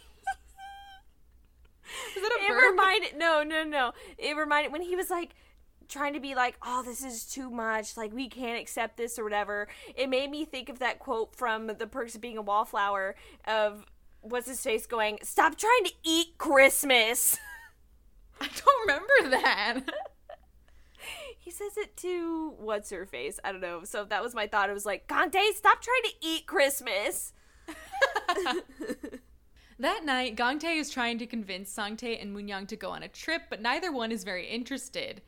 Which I was like, why were they so excited to get the car then? But we find out. It's all an act, but it was too good, apparently. Yeah. Gangtae gets so frustrated that he ends up drunk with Jae-soo and Songin. He feels I love this scene. Me too. He feels like an outsider since Moonyoung and Sangtae published a book together. Songin and Jae-soo humor Gangtae, but mostly just kind of baby him as he drinks. They do think it's hilarious when Gangtae finally passes out drunk. Wait, this was like such a nice like reversal of like all the other times Gangtae's gotten drunk. It's just so good. I loved it so much. And I liked kind of the hint that like, okay, sure, like these three are the family unit, but like if anything that now means that like Gangtae feels like he can have friends. Like he's still friends with Jae-soo and Songin. Yeah. I thought about that and I was like, oh my god, he has friends. He still has, he could still get some drinks with the lads. So cute. So cute. Gangtae stumbles home to find Moonyoung and Sangtae waiting on the stairs, packed and ready to go. They were putting on an act to surprise him, but clearly they did too well since Gangtae stormed out. They even have family t-shirts. I can't. Moonyoung and Sangtae look so smug while Gangtae cries into their arms. Cries! He cries so freaking much over everything. But it just, I feel so much better because now it's like, yeah, Gangtae's crying, but at least I could laugh at it. Yes, it no longer hurts. Yes. He's like once you sobbing. opened that emotional doorway, he's just waterworks all the time. Cannot not be emotional. Yeah, he just sobs as he hugs him, and I just, it was so funny. It was so funny. And I like how they're just like, where the heck were you, dude? Like, oh my god. Like, I like that it's like Moonyoung and Sangtae and then Gangtae. I know. It's like, you worried Sangtae's gonna be left out? Nope. Nope. The next morning, they're off. Gangtae's hungover, though, so things are a little rough at the start. Moonyoung teaches Sangtae how to say bullshit, and they pull over to the side of the road to eat noodles and let Gangtae toss his cookies. There's some more to it, but that's basically the gist. I laughed so hard because, yeah, they started swiveling the car because Moonyoung and Sangtae were arguing, and then Gangtae was just like, we gotta pull over. Please just drive. And then him just vomiting in a field was amazing. And then they're just like, hey, you want some noodles? Like, they don't even care. Oh, God. Things are better for dinner, and it looks like they really do end up having the camping trip of their dreams. For the 10th time, it's very cute. Yes. This whole episode, I love it. I don't know how Moonyoung managed to stay so styled the whole time, though, but hey, you go, girl. I was like, you don't have running water, but you're a magician. You're a freak. Yep. But in a good way. In the best way. In the stylish way. Yeah. One night, Gangtae and Moonyoung sit alone by the campfire. Moonyoung apologizes. I'm sorry for hurting you twice physically. I really hope you'll never be hurt again. Gangtae smiles and nods. And thanks, Moonyoung continues, for bringing me on this trip. Gangtae remarks that this isn't like her, but Moonyoung just looks at him very seriously, telling him she loves him. For real. I really mean it. Then they smooch. It was good. Which I did like, though, that she specified, I'm sorry for hurting you physically. Like, all the emotional trauma I did, I am not sorry for. Yeah, you know, but it's Moonyoung. We're never getting a full apology. Exactly. You know, yeah, you know it means a lot if she's being serious. Yeah. It's a new day, and Gangtae goes to talk to Sangtae outside. Gangtae tells his brother he's having so much fun. Sangtae asks how long does he want to keep going? Until we get tired of it, I guess, Gangtae responds. He then notices Sangtae's bag is packed. Sangtae tells Gangtae to keep going with Moonyoung. I want to go somewhere else. He's having fun, but he wants to work. He wants to draw and make children's books. Kelsey is already going through it. I am. They're more fun for him. Gangtae takes this in stride. Okay, then let's go back home. Sangtae tells him to keep playing. He'll go back alone. Someone's coming soon to pick him up. Moonyoung comes up then, and Sangtae tells her the news that he's going to work for another children's book author. Moonyoung gently insists that she needs him, but Gangtae takes her hand to stop her. Will you be okay without me? He asks Sangtae. Won't you need me? Moon Gangtae belongs to Moon Gangtae, Sangtae responds. You belong to yourself, and I belong to myself. Gangtae begins to cry because there's no way we're making it through the last 10 minutes of the show without a good old-fashioned Gangtae cry section. But they're bittersweet tears as he agrees that I belong to myself and you belong to yourself. Sangtae gets up, wiping Gangtae's tears, and gives him a hug, telling him not to cry and thanking him. Gangtae thanks his brother as well, telling him, I'm thankful you're my big brother. Moonyoung is crying too, but lets the brothers have their moment. Bitch, us too! The audience is crying, we're all crying. We really are. Songin pulls up then, and Sangtae gets in the car, waving goodbye and smiling at his family. As the two cars go their separate ways, Moonyoung continues narrating the story.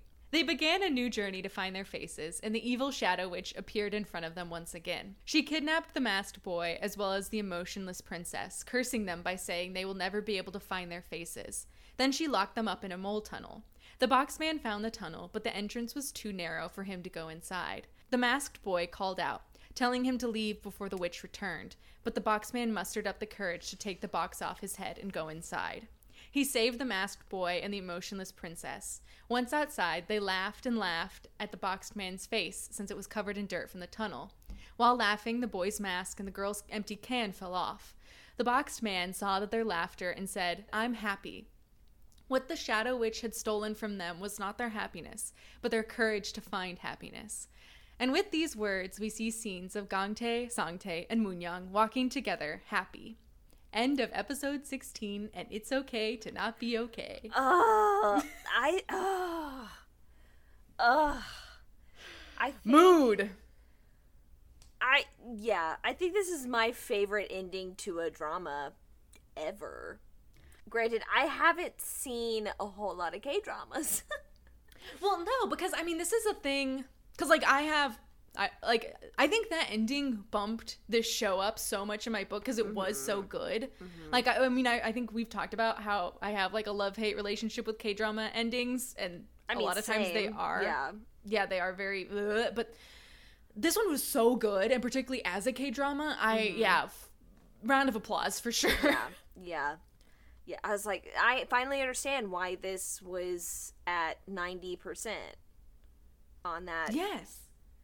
And I absolutely love that it all ends up being about Sangtae. I think that was such a perfect way to end it. I agree. Because he really was the glue that held them all together and held the show together. Because if it was just a romance, like, that was the thing that we had the most problems with. Mm-hmm. And so I liked that it didn't stick to that because that made me like it so much more. Yeah, because we literally were like, we would not keep watching this if this was just the romance. No. We're here for the brothers right now. Yes, and, like, the romance ended up being fine, but really, it's all about Sangtae and his relationship with Gangtae and his relationship with Moonyoung and his relationship with everyone and how they all grew together through Sangtae. And that final, like, hug and him going off on his own, like, it was such an emotional punch. It was so good. Yeah, it felt like it was Sangtae saying, I think you've grown up enough now. It's time for me to go off and do my own thing. Like, it felt like a send-off from Sangtae, where Gangtae thought it was him the whole time being like, oh, I have to care for and help Sangtae grow, and Sangtae's like, nah, fam, it's me to you. Yes, that's such a good way to put it. Yeah. But no, yeah, it was beautiful. Yeah, like, it wasn't me holding on to you, dude. Yeah. I completely agree. Final discussion? What? Sorry, it was just funny. Okay. Are you chewing gum? No. I wasn't like your teach. Are you chewing gum? No, I'm not. Miss Maple. I am not. What is that in your mouth? Nothing. Why don't you come over here and find out? Ooh. Okay, the show. So, rate this show. Oh, I would say a 93. Oh, wow. Okay. Yeah. The ending really did it for me, especially I feel I that. would recommend everybody just watch this drama just to see Song Tae. Like, he's probably one of my favorite characters in a show ever. I totally agree. Yeah. The best part, I did a pro con list, like a good bad list. Oh. Because I'm like, how do I feel about this drama? And yeah, I like totally agree. The best part is Song Tae, just everything about him and his storyline. Absolutely the best part. The acting was great overall, I thought. The aesthetics were great. Yeah. The story was unique and tackled unique topics and was really well done. I thought, like, with the having the independently themed episodes, I liked that. Yeah, I did too. And I felt like all the characters were interesting, except maybe Moon Young's mother. She was kind of one-dimensional, but everybody else was interesting. Yeah. No, yeah, I agree. Yeah, the only, like, gripe I have is the romance, which... Totally agree. Yeah. Biggest turnoff for me, yeah. Like, yeah. it ended up being really cute. Yes. I thought in the end, like, I was definitely for it, but I think, like, we talked about, like, I don't know if that erased the, like, 13 episodes of toxicity. Yeah. Yeah, I don't know. I just don't know how to feel about all that because it did end up being so cute, and I do really root for them now, like, at the end of the show. I'm like, yeah, like, go off and be these people, but, like, how they got there, I don't know if I'm a big fan, but, you know, not my relationship. Right. And it's kind of, I don't understand how they got there exactly. Yeah, I still don't understand why Kang Tae had feelings for Moon Young. Yeah. I don't know. And I guess that's kind of, honestly, the other thing that I thought of that kind of ties into that, which is like my other big gripe, is the pacing. And this might just be a personal thing, because I just tend to prefer more fast-paced shows, and this one was so slow. And so I think getting lost in those middle episodes made me just really dwell on the kind of bad parts of their relationship. And I feel like it was just so much time was spent on how messed up they were that I felt like the resolution didn't equal that. Like, I felt like we could have gotten through the same things in much less time. And maybe it's just because I had to take notes on, like, how hour and 20-minute episodes. But I was like, this show could have been so much shorter, and I think it would have had the same effect and been even better. I think I would agree. There are definitely some slow parts that I was just like, why is this in here? But yeah, I didn't think about pacing whenever I was thinking about things I didn't like about the show. So I was overall okay with it. But I agree that I feel like some things could have been taken out, or whole episodes could have been taken out.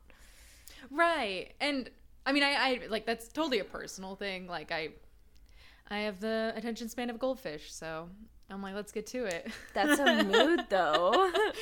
Like, I'm used to 15-second TikToks.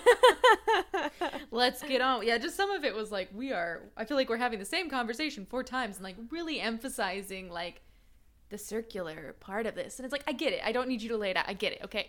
Yeah. It's like, we're an intelligent audience. We understand. We got this. I put it at, like, an 88 or an 89. But I feel, I don't know. The ending was very good, but yeah.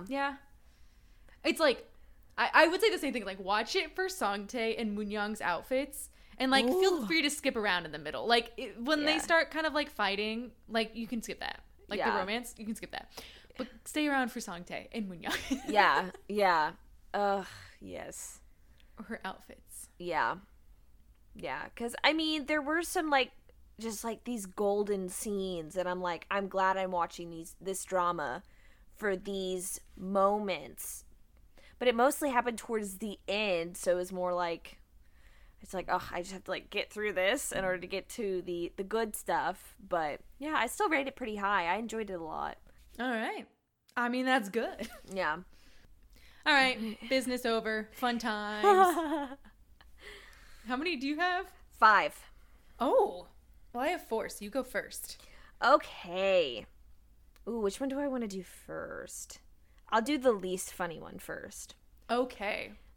And while I was writing these superlatives, I was like, I think I misunderstand what superlatives are, but whatever. Did you do awards again?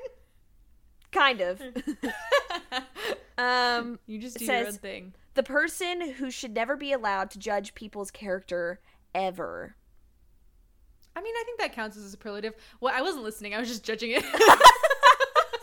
The person who shouldn't judge character ever. Basically, yeah. Like oh my god, like anybody ever. who isn't Director O. Yeah. But like mostly this person. I'm like, I don't. No, surprisingly enough. Okay. Who shouldn't judge character? Gangtae? Yes. Okay. He should not be a judge of character ever, because he's like, I'm in love with Moonyoung, and I'm like, I question your sanity right now. All the time. True. I mean, he's not thinking with his head. He is not. Okay. Most likely to be severely dehydrated at any point in time. Is that also Gangtae? It is also Gangtae because he just cries so dang much. Kind of worried for him. It was so much in episode 16. Oh, it was so much. Somebody get him a water bottle. Oh, yeah. Yeah, and some chapstick. Oh, yeah. Okay. The woman who broke my heart. The woman who broke your heart? Yes. Did we talk about this? No. Is it Moonyoung? Nope. The woman who broke your heart. Yep. There's not that many women. Who? Hengja. I compared her to Professor McGonagall. Oh. I am upset. You're just upset because you know who should judge character? Me. No, that's fair. That is very fair. Yeah. You know, I was thinking about that because with the whole when Gangtae is like, oh, we don't have to throw out the dinosaur, or Sangtae, like they kind of both agree that it's like, no, like just because she was awful, it doesn't make the good moments less good. That's like, those true. are still good things. I guess. I don't know. Maybe. Yeah. I don't know. Maybe. But yeah, good point. That one was kind of a two-parter because it was the woman who broke my heart, Hengja, and this one is to the man who put it back together again. Sangtae! No. Jisoo? No. I don't think you're gonna guess this. Director O? No. The man? Sangin? I'm just naming all the men. No. Jongtae? Who? Guido! Ow! Those two. I love that man so much. True. He's only in 3 episodes. You like gave him the man who put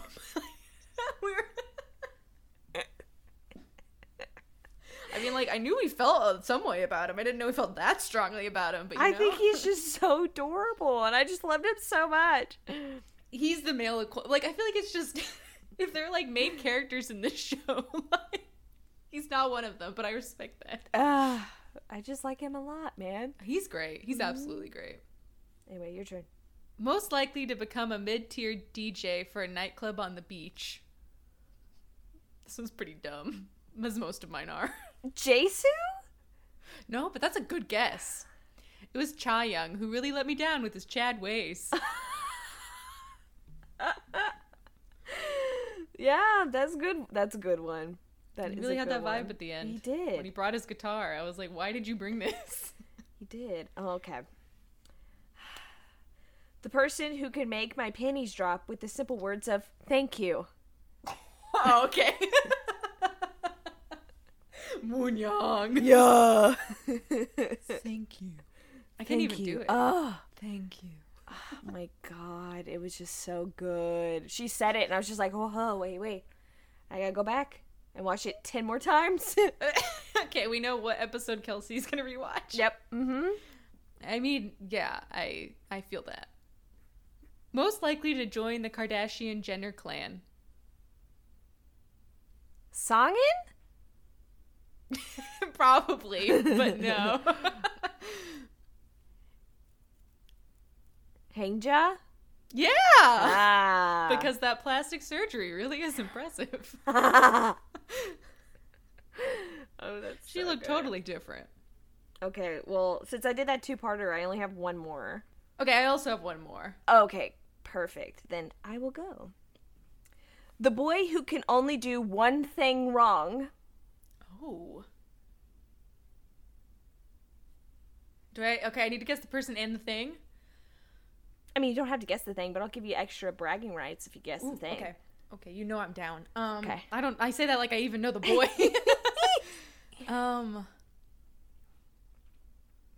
I mean, I want to say Songtae, Yep. but what is the thing? The thing we always complain about him doing. It's the only thing we ever complain about Songtae Okay, for. okay, give me, I'm gonna tell What you, is- and you're gonna be so mad. I am. What is it? It's by not adding Jisoo to the family unit. You're right. That is the thing. You're so right. Because I blocked it out. Oh, true that. True that. Songtae has one flaw. Yes, Songtae has one flaw. So maybe Jisoo's the real one. Yeah, maybe. And Songtae got some extra points in the end there by adding him to the family unit himself. Most likely to be gone but never forgotten. I'll give you a hint. It's not a person. It's not her hair, Moo-young's hair. Okay, you're very close, but not quite. Ah, But that's a good guess. You're so close. say it one more time. Most likely to be gone, but never forgotten. I'm giving you a hint. Oh man, Songin's beard. Yes, Song's facial hair. He just had it. He didn't have it for so long. I actually forgot he had it. Yeah, he didn't have it like most of the show. So, Yeah. But I'm like, I will never forget you. Glorious hair.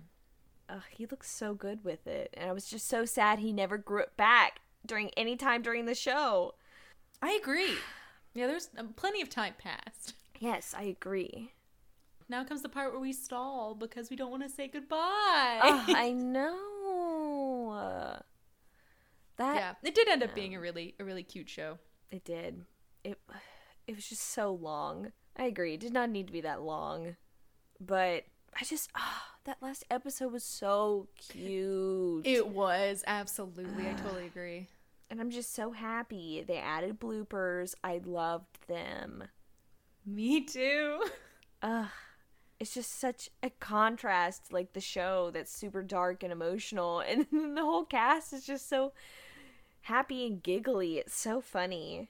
I agree. Yeah, you almost need them because it's like, whoa, okay, they're not that messed up. It's Yeah. okay. They're fine. But alas, we must say goodbye. Alas. Well, thank you so much for listening. It's been such a pleasure talking about It's Okay to Not Be Okay. And we're not okay. We're not okay. Follow us on Twitter at DramatizedPod and come join us on the Discord. Talk about your own sadness. It's always better to be sad together. Or talk about the great things that are going on in your life, like murder mystery parties that I'm so jealous of. Just a pointed discussion right there. Yes. I agree. The link is in our Twitter bio as well as our podcast bio. Join us the week after next. Yes. The 28th, when we'll be discussing Tune In for Love. Yep. I shouldn't say it like that, but Tune in for love. I think it's very sweet. I shouldn't do that. And until next time, don't get traumatized. By the dramatized.